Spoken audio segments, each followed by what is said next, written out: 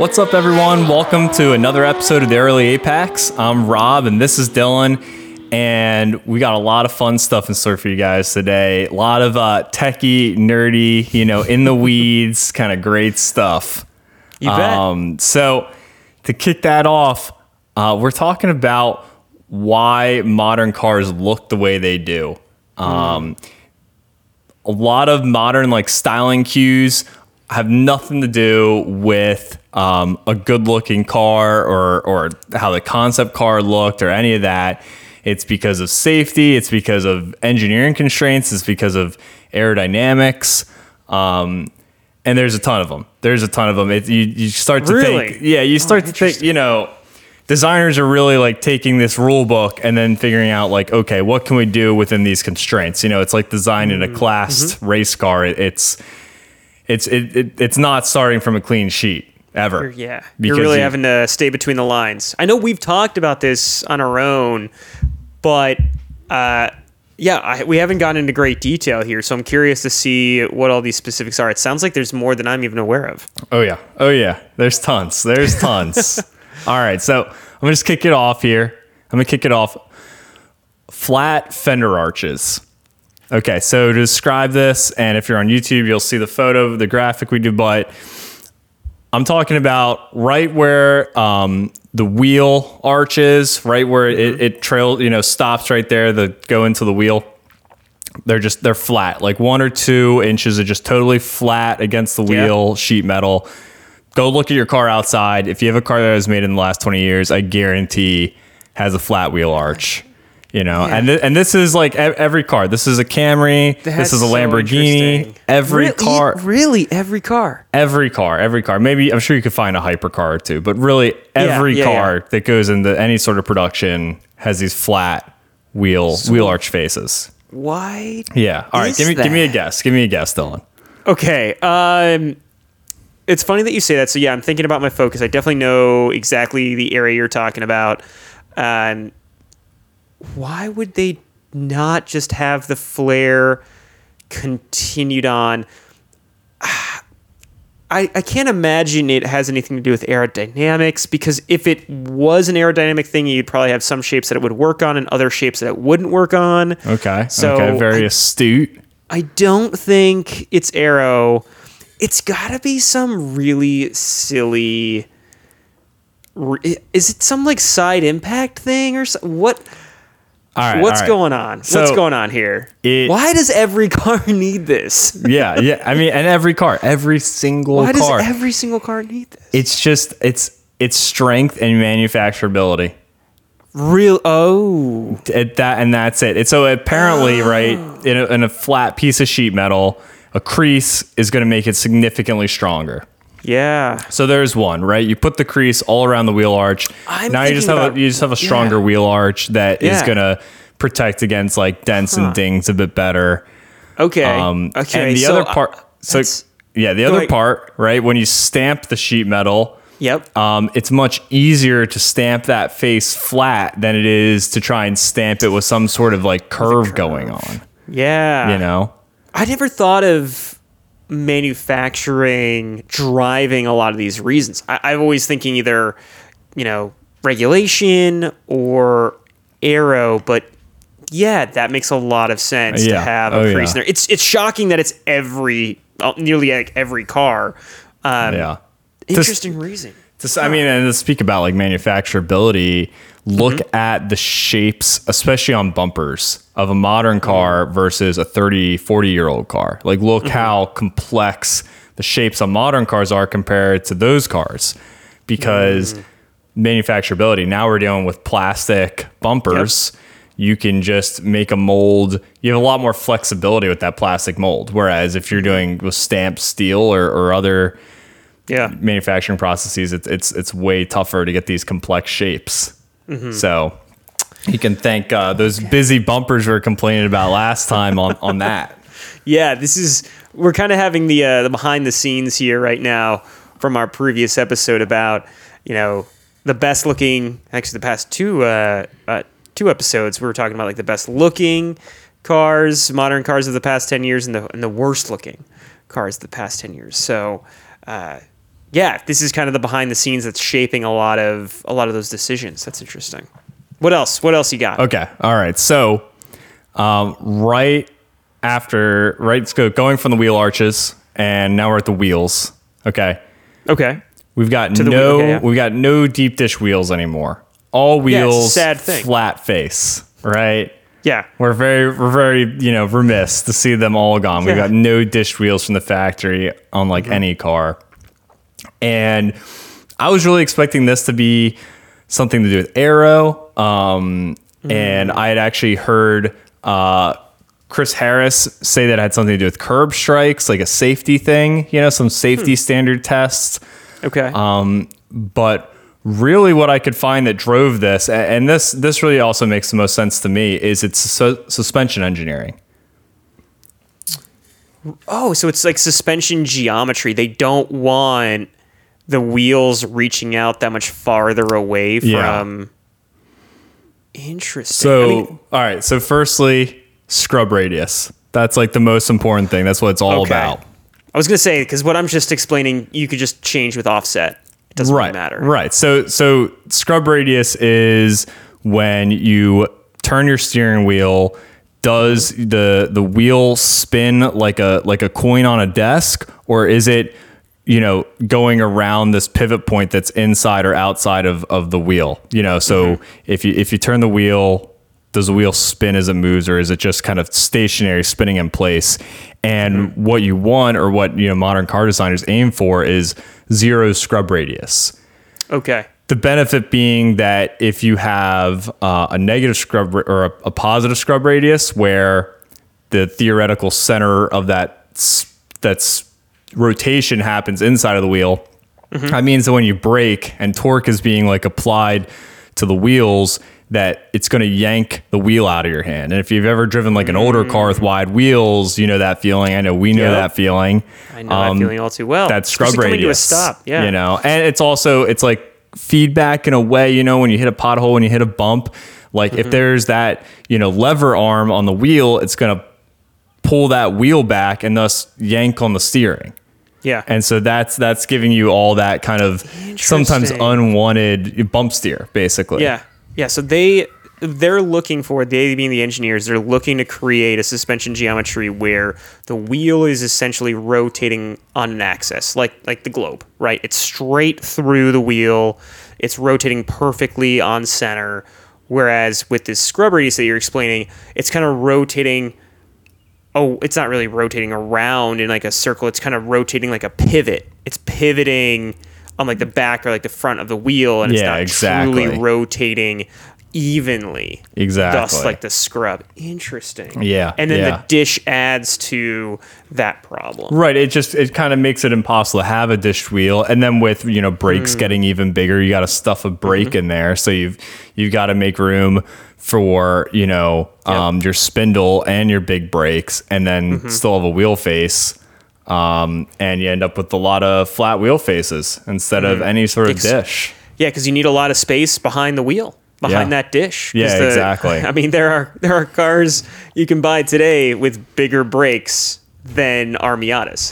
Yeah. So you got to fit all that behind the wheel, and that really doesn't. Yeah, and even on on the rear suspension, there's still many benefits to like either elongating the suspension arms or whatever you have back there, or just moving that whole assembly outboard so that you have more room on the interior for cargo space.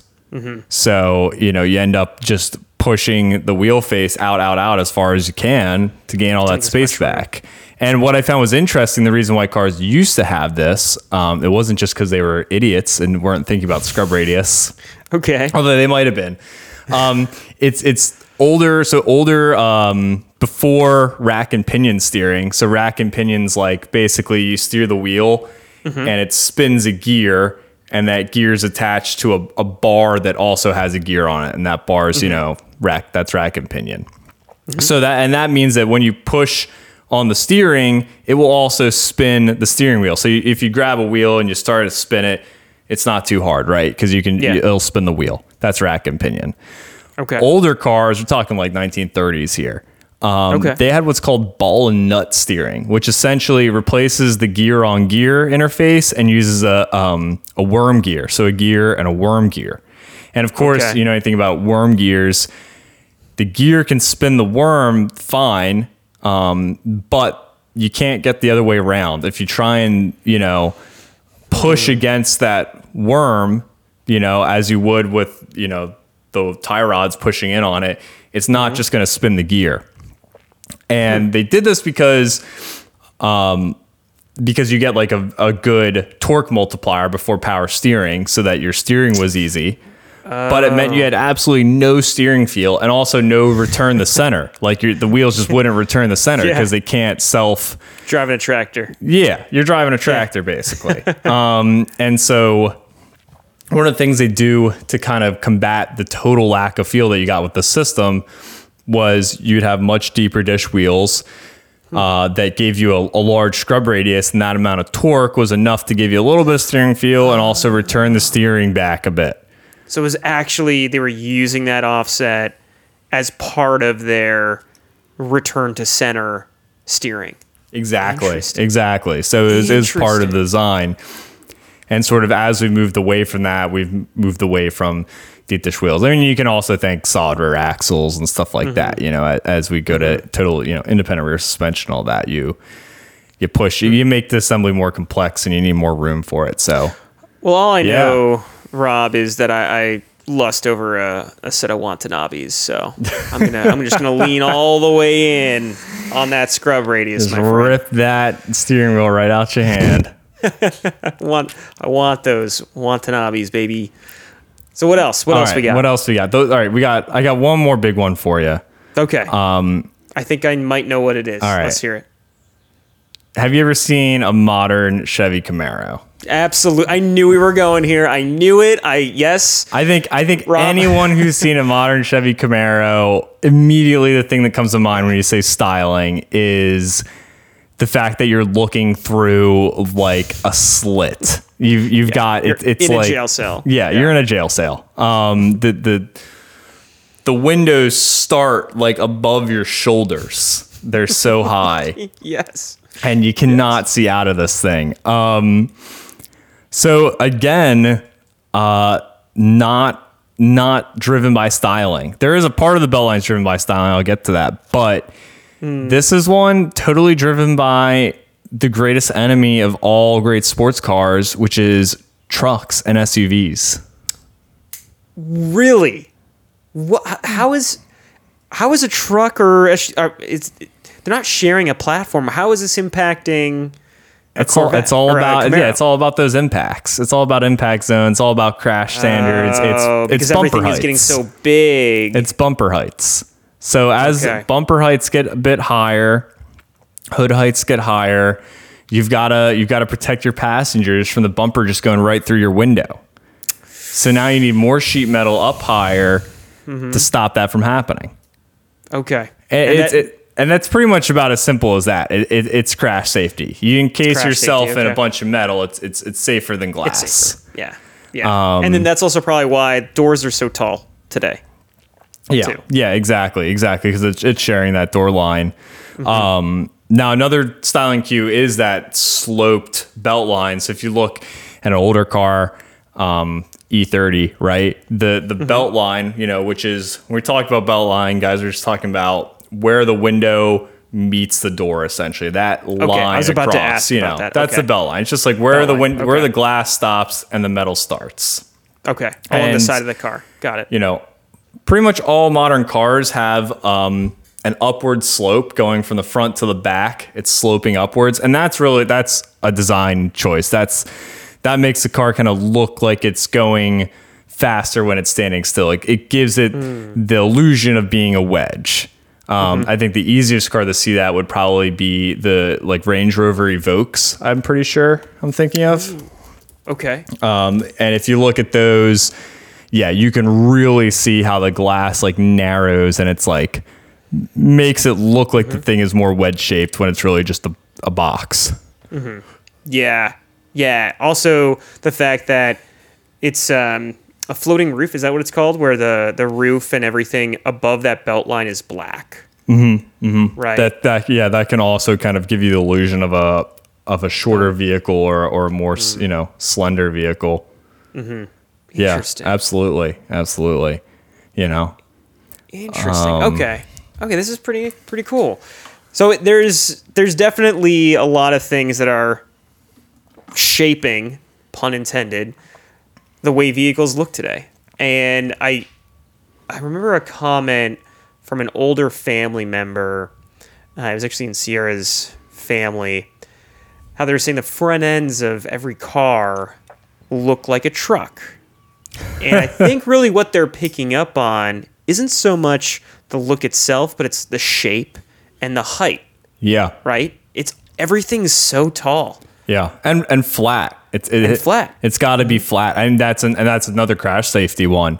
If you've got bumpers that protrude, I don't know. They break your ankles. They I don't know what they do, but they kill pedestrians apparently. They're not and good. So Rob. yeah, so if you've got a big, they're not good. Not good. Not good. Which so you look at any new car. And said, no. It's the front of it's basically flat. And there's no like protruding surfaces for the most part. It's overall just like a big flat thing. You look at like Audis, I would say that's a pretty, especially 2005 to 15 Audis, like they had really flat kind of, but that a lot of that's coming from that crash safety stuff. I really feel like they leaned into it too with their design of that time, right? The grill, straight up and down grill, kind of similar to BMW in a way, but that's very vertical. Yeah. Oh yeah, and I mean, and there's tons more. We haven't even done any aero ones yet.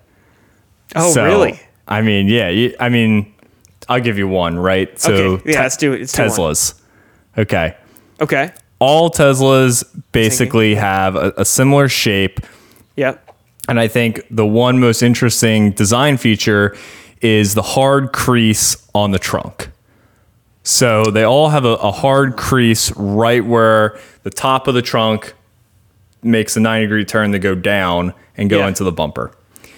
And that is an aero choice because if you look at any Tesla from the side, it's a really smooth profile, kind of like teardropped, you're like, okay, that's aerodynamic, right? It looks aerodynamic. It's intuitive and it's all smooth surfaces. So the air is attached, it's attached to the hood, the windshield, the roof, the rear glass, the trunk lid. Everything is a smooth, not too sharp bends. The air is staying attached. And then once it hits that crease, what you want for higher aerodynamic efficiency is the air to immediately detach and not create turbulence there. Yep. So if you did kind of like a weird slope off or something, you're actually going to end up with the air kind of like trying to stay attached but not being able to, and you get a lot of turbulence through doing that. So if you just do a hard cutoff, hard edge, that gives you it detaches the air more effectively, and you don't get that turbulence there.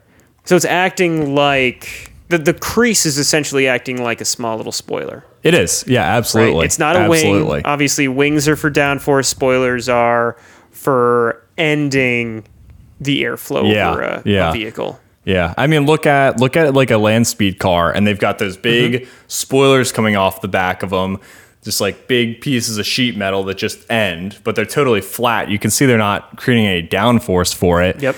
But they're also elongating the car, so you're making a more stable car for land speed. But you've got that hard detachment point, and it makes it slip through the air a bit better. Interesting. So there you go. Okay, cool. Well, hey, comment down below on any other things that you know of that are shaping these cars. It definitely sounds like you've stumbled across a lot of other things too, Rob. You could go on about this topic. I appreciate having this platform to just talk about all the stuff that no one else wants to listen to. So no, this is definitely interesting because it is one of those things where I knew that the canvas is not blank for car designers of today. The canvas almost has a shape that it needs to be within, whether it's for aero or for regulations, or I hadn't thought of this, manufacturing.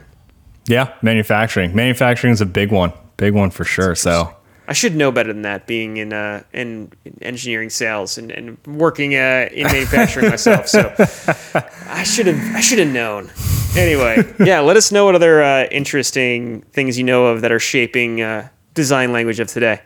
all right, Dylan. So I want to spew some more opinions and thoughts. So give me these FMK cars. What have we got today? Okay, so I've been wanting to do a segment like this. We haven't done this yet before. I wanted to choose a car that only ever had 3 generations. So this is the same car. Okay. But 3 versions of the car. Oh, wow. Another high concept. Every time you're taking, I'm like inside this little tiny box, and you're just like way out there with this really high conceptual stuff. Jeez. All right. So what I chose, I feel like we've kind of danced around these cars a little bit. We've been doing this for a couple times now. So we're going to start having some similarities come up on this segment. But of these 3 generations, the U.S. only got 1, the last generation. Okay. Ooh, let's see if I We can have bits and pieces of the other 2, and the company that it's from is Ford. Any idea? Okay. We only got the last. Yep, we only got the last generation, and it's Ford badged. It's Ford. Oh yeah, it's Ford. It's Ford badged. Oh God. Yep. It's okay if you don't get it. I mean, I'm thinking of cars we didn't get here. Like we missed out on some like ST stuff. Focus RS. You got it. It's the Focus RS. I'm gonna stop it. I'm gonna just it's Focus RS. Okay. I mean, that's gotta be like the only car they were selling abroad and not here. Yeah, well, because we got bits and pieces of the first 2. You even owned kind of I would say like the cheapest version or cheaper version of MK. Come on. SVT, that's an incredible brand right there. That's true. It was the SVT, so it was not the cheapest. So I'll walk you through the specs of each one. Okay. So the MK1 that we did not get, this was a 4-cylinder turbo. It is a great looking car. You got a pretty good looking car yourself with the SVT. It was the best one that you could get in the States. But this was a turbocharged 4-cylinder car. It did 0 to 60. Not the quickest car. 0 to 60 in 6.7 seconds. Is this front wheel drive or all wheel? This is front wheel. Okay. Thank you for jumping on that. Front wheel drive. It had not gone all wheel drive yet. All wheel drive didn't come around until the last generation. But it's a turbocharged car. The most consistent horsepower stats I could find was 215 and 228. So definitely not very high horsepower. However, the curb weight pretty light, 2,800 pounds. Okay. So it's well under 3,000. Yeah, well under 3,000 pounds. And the first 2 are like this. And it's a 2-door, which is pretty sweet. Ooh, it's pretty small. The 2-door is, and that's why my SVT Focus, such a beautiful, timeless egg shape. It's a 2-door. Yeah. The 2-door. 5-speed manual, so it didn't have 6-speed yet. So definitely a little older of a car, but still a modern engine, 16 valve, redlined at 55, not redlined, but max peak power was at 5,500 RPM. Torque was down at 35, so pretty solid car. I feel like this kind of engine specs are pretty common in today's marketplace, right? Like a lot of like the mid-tier turbocharged stuff, like the Civic Sportback that's turbocharged is kind of similar to this. So that's the first gen, and it's going to be the classic Ford blue is what we're going to do here. Okay. So let me send you the photos now, and those links should all work for you. So that's the first gen. Now the second gen, we also didn't get this gen. It was a 2-door as well, but this is where the RS started to get wild. It is going to be in a lime green, which is the launch color. This car has got hood louvers on it. It's got a big front mount intercooler from the factory. And it has the power to back up. It's even got a big wing. It's got the power to back it up. This is Yeah. a 300 horsepower and 325 foot-pounds of torque engine. This is one I remember. Yeah. I remember like seeing it in car magazines.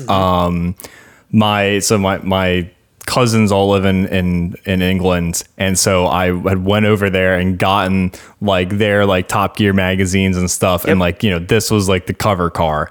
Yeah. And I was thinking, like, you know, like back in the day, we'd always like, oh man, America never gets any of the cool cars, you know. And this is definitely one of them. There's some other really cool things about this car too. So this was actually not a 4-cylinder. This was a 5-cylinder. Oh, whoa. Yeah, right? Like, we never got a 5-cylinder Ford anything here in the States that I'm aware of. No. It's substantially faster. You know, this is now a 5.4 second 0 to 60 and a 13.8 in the quarter.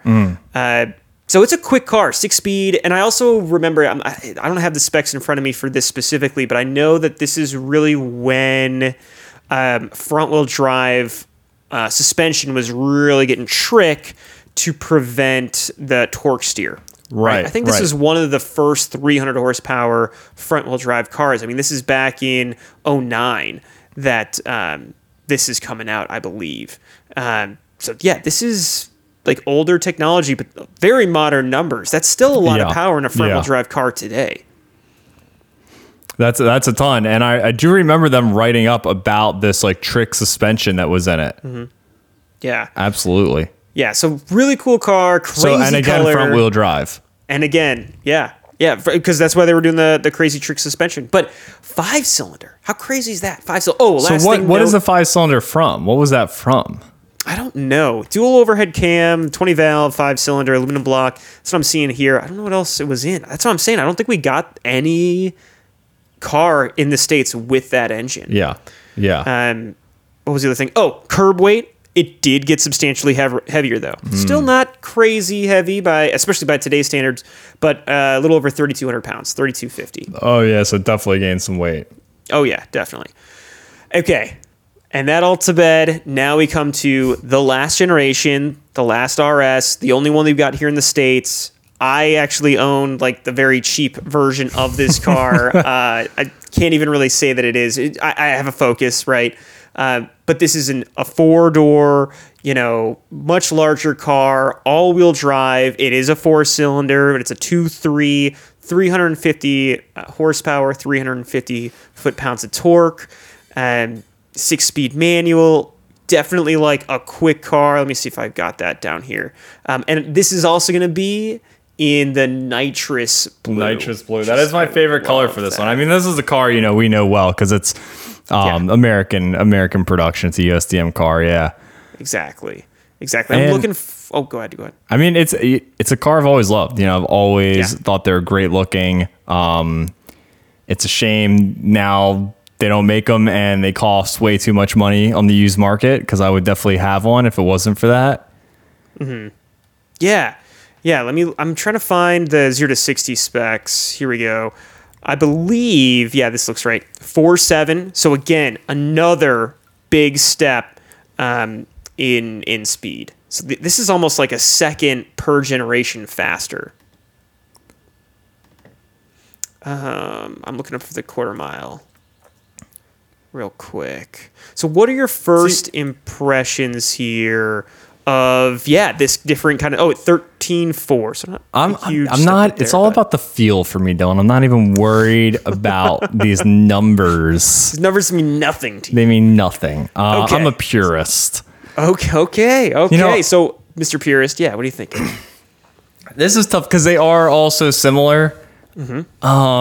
And just like, the newest Focus is, I'm sure, going to be like the most reliable, easiest to get parts for, So that makes me want to marry it. But then that first gen one, that's the same gen that my SVT Focus was from. The nostalgia. It really wasn't a great looking car back then. It's still a very cool car, but not a great looking car.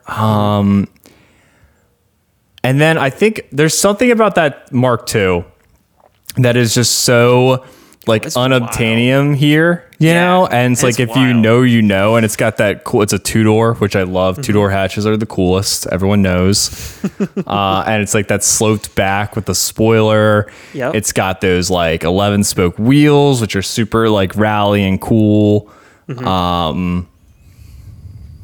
Yeah. Yeah, it's a wild car. It's And I'm definitely seeing- the wildest of the three. I'm seeing some green seats. Yo, you got some. Yeah, you're seeing right, bud. Hard You're seeing to- right. Some paint matched seats. I mean, now green that is wild. Yeah, and they're the Recaros, so they're awesome. Oh, those are literally just podiums. I'm pretty sure that's the Recaro motto, but they're literally a Recaro model you could go just buy off the shelf. But I mean, they're amazing seats. They're perfect. That's what. Yeah. That was the right choice. Yeah. Okay. Dylan, I want that every day. I want to be in the Mark II every day. It's going to be reliable enough. The 5-cylinder, I'm sure, sounds amazing. Dude, you're gonna And- have people breaking their necks. Yeah, in the US, like what? Yeah. I've never seen one in the US. Like I've seen some other stuff. I don't know. Like I've seen a Nissan Pulsar here, like the GTIR. Like I've seen a few things. Never seen one of these here. And no one even thinks about them. Like Americans don't even like, they forgot that this existed and this is such a cool car. Yeah. Yeah. That's what I want every day. Cool. Okay. All right. That's wild. Let's do it. I can see it. I can see it. 5-cylinder, so cool. I mean, I know the 5-cylinder sound from the Audi RS line, and those obviously, like everyone knows, those are sweet. So yeah. It's a unique experience all the way around with that car, for sure, especially here in the States. Absolutely. And then I think I'm going to take one drive in the original Mark I because again, it's just like a car you'd never get to drive otherwise. And I have the nostalgia of my old SVT. And I remember it being like such a great handling front wheel drive car. So much fun. And you get that plus turbo, plus RS-ness, plus, you know, that like extra edge. So I'm sure it's a great car to drive. I just want to know what that's like. And I feel like, man, but you know what? The new Focus RS is like the drift mode. Oh, I forgot about that. I kind of want to drift an all-wheel drive car. Yeah. Oh, geez. Wait. All right. First time I'm changing my answer. I'm changing it. First time ever I'm changing it. I want the one drive in the new Focus RS because I'm just going to I want it with full tires and I'm going to return it with just no tire, like past the tread wear markers. It's just going to be on the cords. Dude. That's what I'm going to do.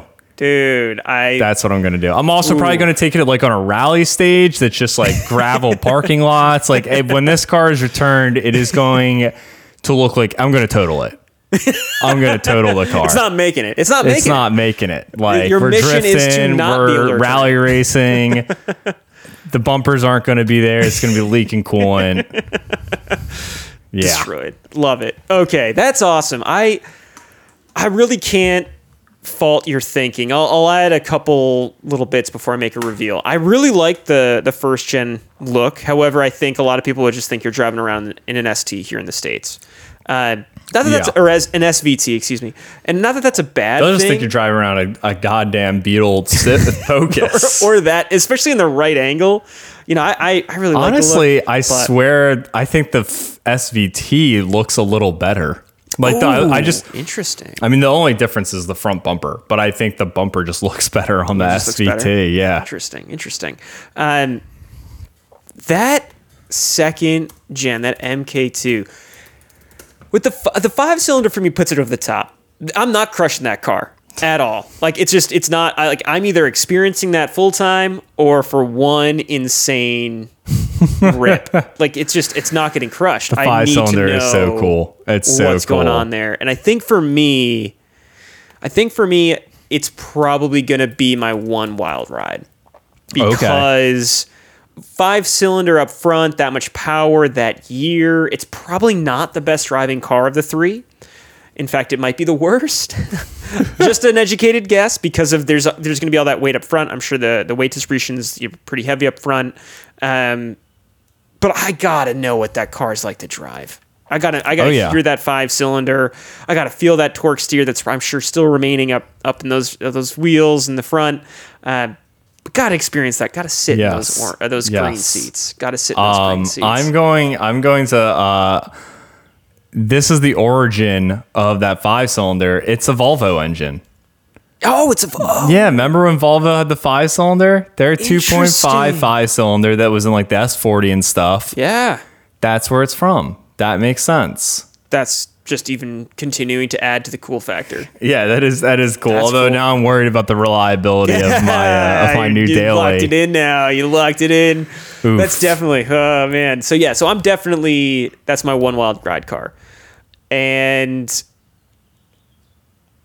I'm going to have to marry one of these two cars. And I feel like the third gen is the easy choice, except for one thing, and that's the suspension. It was a big what are you, error in its Dylan? Ways. It was really hard. Hard you're ride. getting soft. So that would be my one like consideration. But you know what? That's the car I'm marrying. And it's not because I have a terrible version of my driveway. It's because it's all-wheel drive. We live here in upstate New York. I live here in upstate New York. I could daily that all year round and have a ball in the winter. It'd probably, end up rusting. But like I could totally do that. That would be awesome. Put some snow tires on that thing. Put some snow tires, and now I'm roasting my snow tires, but not too bad because it's in the snow and I'm drifting around and all that. So I could absolutely see owning that car and dailying it and driving it all the time. So I'm gonna have to crush the first gen, which I still really like a lot. I'm curious about how that car is, but hard L on the first gen there. Poor guy. The MK2 is like the standout. It totally is a standout. It's the easy choice. You've got to get behind the wheel on that car one way or another. So now you got to choose between the other two. And I think realistically, the third gen, it is, it's 4 doors. I can use that car every single day. Every single day. Sounds like you need to get one. I really want one. I'm not gonna lie. I will say, take a look at that Mark 1 interior on the RS because it is like prime early 2000s bad. It's bad. It's got all the shiny leather. Oh man. How does it compare to your SVT? Was it a lot of the same materials, it looks like, and a lot of the same layout? No, it's exactly the same, except you get like pedal covers and a different shift knob and lever. And you get what actually looks like worse seats, because I remember the seats I had the Recaros in my SVT and they were amazing, and they're just all black, great seats. And this has Sparkos, which seems like a downgrade. And they also just like don't look as like grippy. Although they do seem to have like some Alcantara. They do have some Alcantara, but they don't look as good. I'll be honest. Interesting. All right, so what do you all think? Did we choose right, or was the first generation the actual car to marry long term, even though it has Sparkos as opposed to the downgrade? The downgrade in the seat department. Let us know down below. I'll say this. I'll end on this. I remember a Motor Trend Lambo versus that generation Focus RS. But as opposed to the drivetrain that's in there, they ripped it out and put a V8 and a Mustang drivetrain into it, rear-wheel drive. What? It was a Lambo versus Focus with a V8 and a rear-wheel drive. I love that article. I'll pull that up sometime. You need to send that to me. Yeah. Let us know down below, though. What would you have chosen? Yeah, what's your picks, guys? What's your picks? So finishing this episode out, let's spill the tea on Le Mans. And the results, it was Le Mans. The Le Mans. I love that Le Mans race. That Le Mans race overseas. I feel like the coverage in the States was higher than normal. or there was a little bit of a buzz around it for a couple different reasons. We'll get to the results in a moment. I'd say one of the main reasons was they got them NASCARs god dang over there racing up in the layman's race. No, if you didn't catch it, NASCAR did bring a car to competition. It wasn't there to race competitively. Of course it wasn't. It was a NASCAR. No, it was there, I think, for two main reasons. What I've read on this was they're kind of testing the next gen race car, which is obviously, you can do anywhere. You don't need to do this at Le Mans. But I also think that it was also for marketing. Yeah. Right? And I think that's a smart marketing idea. You bring a Camaro, goddamn America, over to Europe, and you get to drive it around. And I'm you sure said this was the next gen car, because I thought the Camaro was discontinued in general, like the production Camaro. Well, that's a great point. So in the article it says that this was a test bed for NASCAR's next gen chassis. Okay, so I guess the body doesn't really matter. Yeah, like it hasn't for decades. The body means little to nothing. Who knows? Maybe Chevys become Corvettes in the future. Probably not. And they'll probably become, I don't know, the Blazer. Are we going to have a SUV? They will be Blazers. Oh my! Just like there's a Toyota Camry racing around a NASCAR track. Yep. Chevy's going to put a Blazer out there. Who knows? But yeah. So for those of you that don't know too much about NASCAR, typically, the bodies. There's very little difference. I think they're trying to create a little bit more of a difference. And it was for a while. It was just the same body. Unibody. I think it's becoming a little bit more unique than it used to be. It used to just be stickers. That was the only difference between them. It was that was it. But yeah, they were really just trying to test out their new next gen car, while also doing, I think, a marketing stunt, which is kind of cool. Seeing that car, a NASCAR go around. It is crazy. There's a photo of it packed in with the rest of the There's gonna be the starting grid, and it's crazy. And reels all around, like seeing a Camaro passing all these Euro cars with like Freebird going on the background. It's cool. It's cool. But more importantly, and I'd say more historically, Ferrari came back to Le Mans after a hiatus of close to 50 years. I think it was like 48 years and change that they had been away from Le Mans. Well, that's huge. That's huge. And they came back, and their first year back, they win. And they win on the 100th anniversary of the race. So a historic race, a historic comeback. And Rob, my question to you is this why Ferrari's so slow in F1? Because they used all their great engineers for the Le Mans team? Like, come on, like, what's going on all here? All the money and engineering went in Le Mans. They come in out of nowhere and just and I think they went 1-2 in Le Mans, and it's an impressive feat. No, it is. It's super surprising, especially since what we've been watching for the last 5 years in F1 is Ferrari.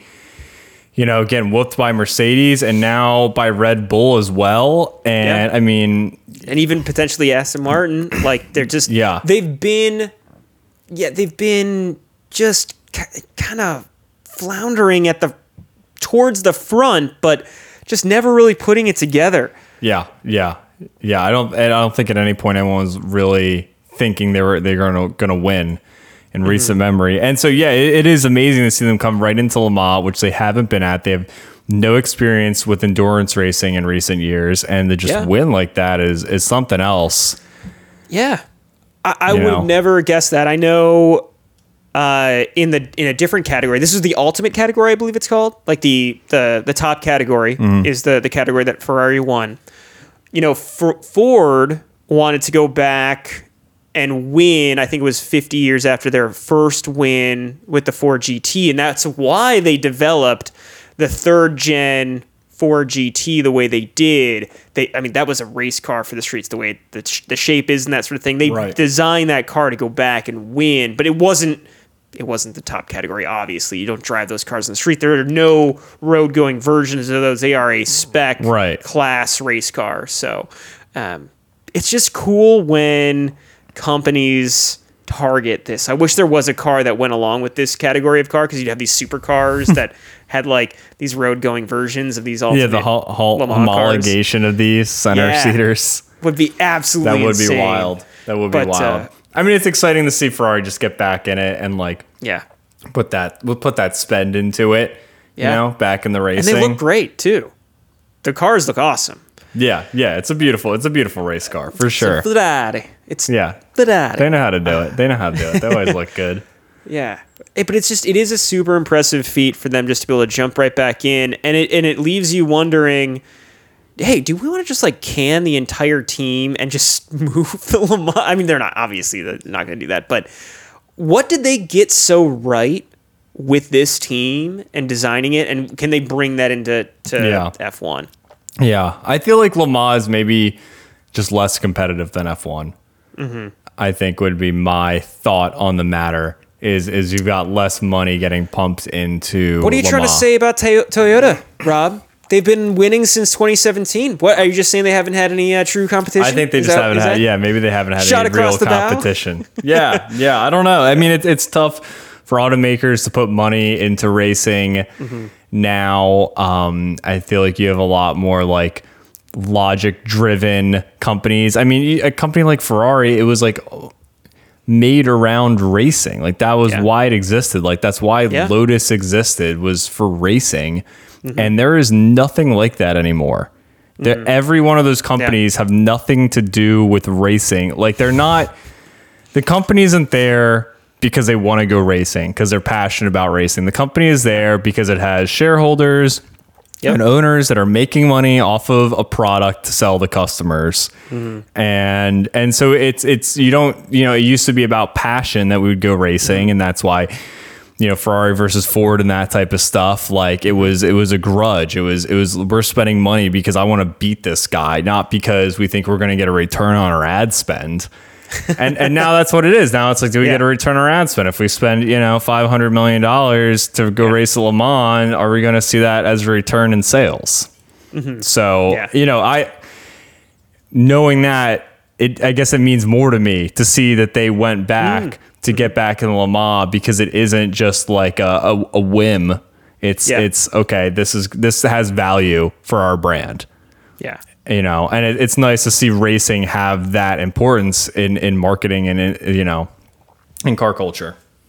For sure. The one other thing that I'd say, going back to what you were saying earlier about, what these brands represent, and, what they're doing, they're just making money for shareholders, essentially.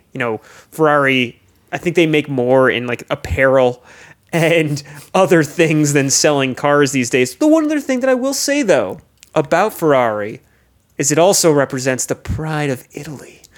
Come on, man. Like the pride of Italy. You are correct. It does.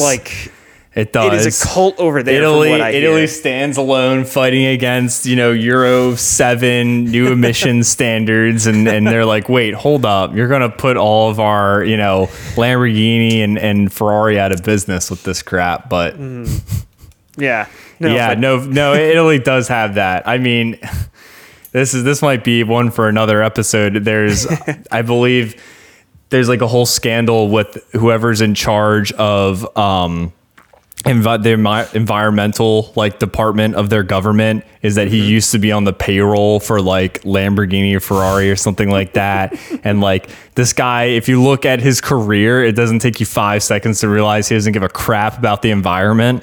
That one's pretty funny. That's one for another episode. Italy as a country is definitely like, Ferrari is important to their heritage, just like Ford is important to America's heritage. Yeah. The other thing that I will say, going back to the race overall, it was really cool seeing the new C8 race car. Corvette has a lot of history, racing in Europe and Le Mans, and the iconic yellow Corvettes have raced all over the place. It was really cool seeing the race spec of the C8. So is that what class would that be? GT3? Is that? I believe it's GT the class? the LM GTE class, and they won it. Oh, that's cool. It looks like I'm reading through this real quick. For the last 25. Yes, yeah, it looks like they won the LM GTE class. Okay, got it. So, and it's they won. Yeah. Okay, Awesome, and that's but all your great other. car too. That's Porsche GT3s out in the field. Probably like Ferrari 296 GTBs right now, I would think. That type of stuff. Yeah. Yeah. So really cool car there. And I'd say I jumped in the broadcast at the very end, and it felt more like an F1 race than I was expecting. It wasn't all the same people at all or anything like that, but it was probably like the same broadcasting company. Sky Sports, I believe, is what I'm watching both on. So there's some familiarity there. But I'm wondering, I'm willing to bet, I should say, Le Mans is probably seeing an increase from viewership that's rubbing off from F1. You know, I never paid any attention to either. And there is some crossover too. You know, Ferrari's obviously, and a lot of these companies are involved in both. But you also had a driver for Ferrari, Antonio Giovinazzi, and he was an F1 driver for a number of years. When I first started watching Drive to Survive, you know, episode 1 or season 1, and I think season 2, he was driving for Alfa Romeo at the time. So it's cool to even just see a name that I'm familiar with pop up as on the grid, and you've got those familiar characters essentially. Yeah. I think it's Amazon. I think there is basically Drive to Survive, but for Le Mans. And I think that's airing on Amazon, and I think it's the same producers that did Drive to Survive. But there you go. There's your next watch. Yeah, I'll mark it down. You said it was on? Was it Netflix? No. I think it's on Amazon. Amazon. I'll have to check it out. But yeah, I think we're probably going to start seeing more and more content like Drive to Survive because of its success. Yeah. And it's obvious that F1's seeing the success, but I'm willing to bet that, you know, somebody at Le Mans is like, we need to capitalize on this. We need to start doing a yearly series about this race. You know, look at how successful Drive to Survive is, or honestly, I could even see, you know, if Drive to Survive needs to mix it up a little bit, maybe they start going after other series and they start doing seasons following other things as well. So they have like F1 as a season, and they do a season that's just like not necessarily like a direct season. Obviously, you know, you want to keep Formula One separate, but you do a season or a one-off episode doing Le Mans. Le Mans or NASCAR even. I mean, there's a lot of way to like more humanize those stories, and I feel like every sport needs its heroes. And you know, I mean, you talk sports like, you know, football with anybody, you just the whole time you're just talking about people, you know, and characters, and you like this guy, you don't like that guy, and you know, I think sometimes that gets lost in racing because it's car versus car, manufacturer versus manufacturer, but you know, really people just want peoples and the story and the gossip and the personalities. So yeah, for sure. Well, cool. Well, let us know. Did you see or hear anything about Le Mans? And what did Ferrari's team get so right that with the Le Mans team that the F1 team just did not? Yeah, how'd they do that first time speculate. Back? Yeah, what that speculation on that? Is it just because there's only like 4 cars in the category and there's really not that much competition? Is that really what's going on? No, it was driving Jesus. It was Antonio Giovinazzi leading the way.